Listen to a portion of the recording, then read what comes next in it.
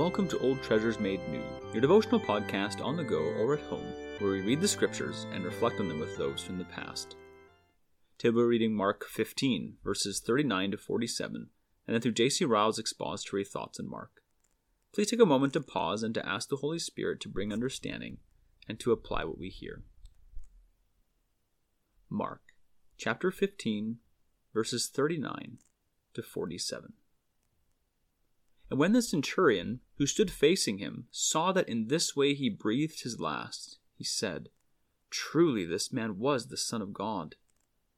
There were also women looking on from a distance, among whom were Mary Magdalene, and Mary the mother of James the younger, and of Joseph, and of Salome. When he was in Galilee, they followed him and ministered to him, and there were also many other women who came up with him to Jerusalem. And when evening had come, since it was the day of preparation, that is, the day before the Sabbath, Joseph of Arimathea, a respected member of the council, who was also himself looking for the kingdom of God, took courage and went to Pilate and asked for the body of Jesus. Pilate was surprised to hear that he should have already died, and summoning the centurion, he asked whether he was already dead. And when he learned from the centurion that he was dead, he granted the corpse to Joseph. And Joseph brought a linen shroud, and taking him down, wrapped him in the linen shroud, and laid him in a tomb that had been cut out of a rock.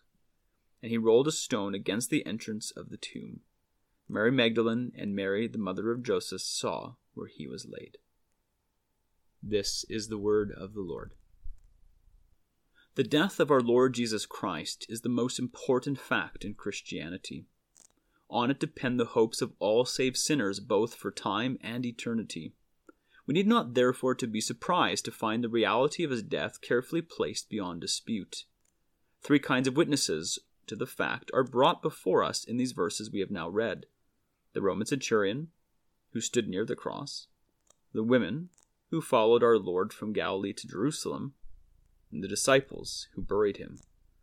All were witnesses that Jesus really died.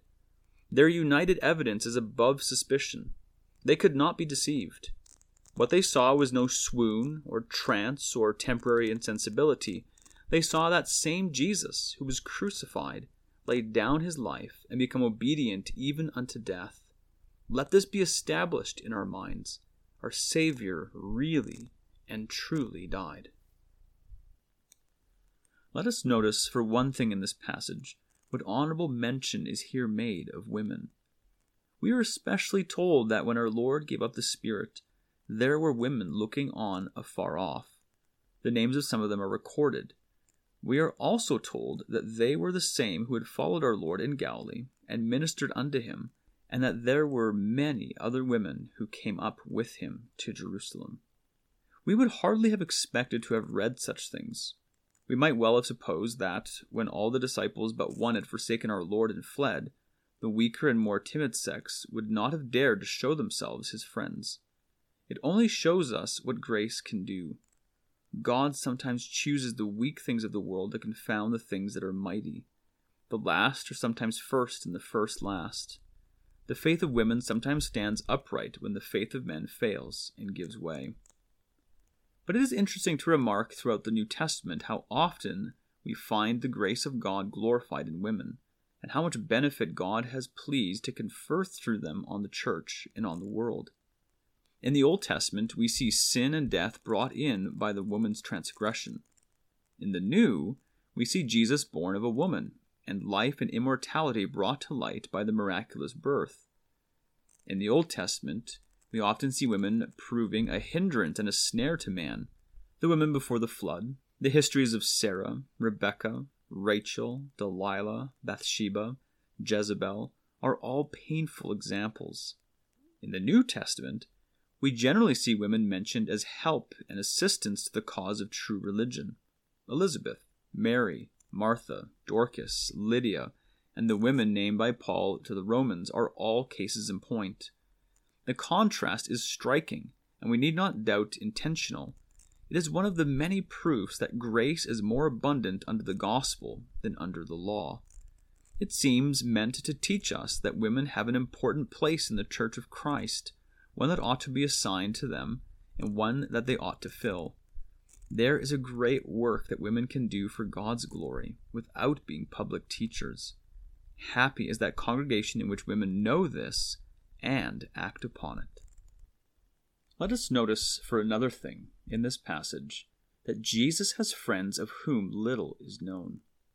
We cannot conceive a more remarkable proof of this than the person here who is mentioned for the first time, Joseph of Arimathea. We know nothing of this man's former history. We know not how he learned to love Christ and to desire to do him honor. We know nothing of his subsequent history after our Lord left the world. All we know is the touching collection of facts before us. We are told that he waited for the kingdom of God, and that at a time when our Lord's disciples had all forsaken him, he went in boldly to Pilate and asked for the body of Jesus, and buried it honorably in his own tomb. Others had honored and confessed our Lord when they saw him working miracles. But Joseph honored him and confessed himself a disciple when he saw him a cold, blood-sprinkled corpse.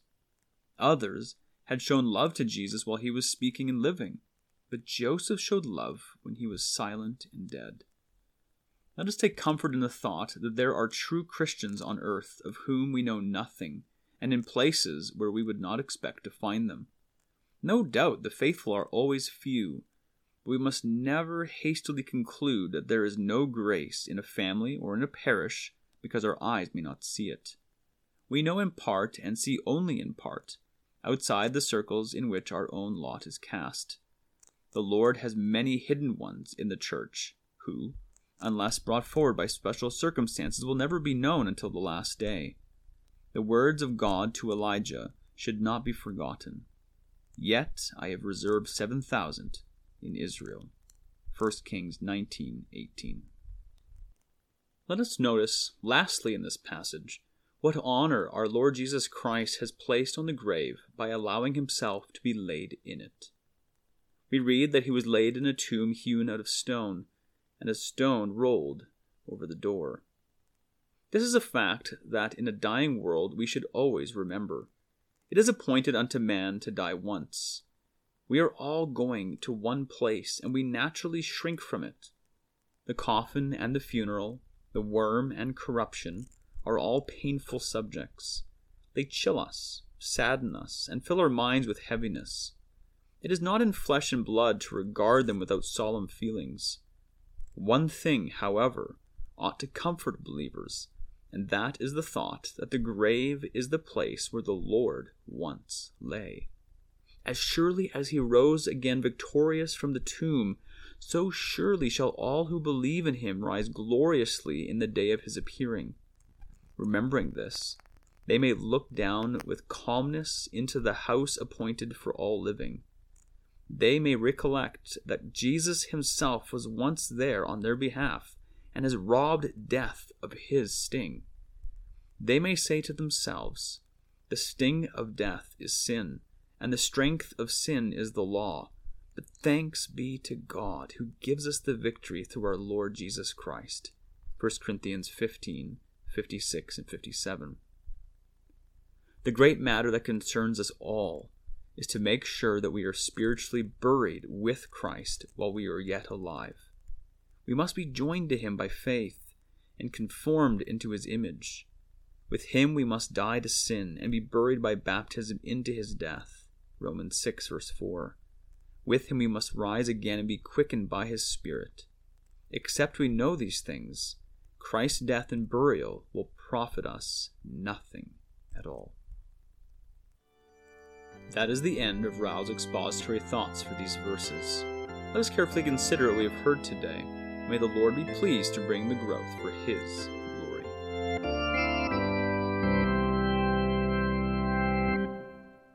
In considering what we've just heard, would you prayerfully ask yourself and others the following questions? Sisters, are you reminded of your equal value and worth to the Lord and eagerly using the gifts he has given you to serve?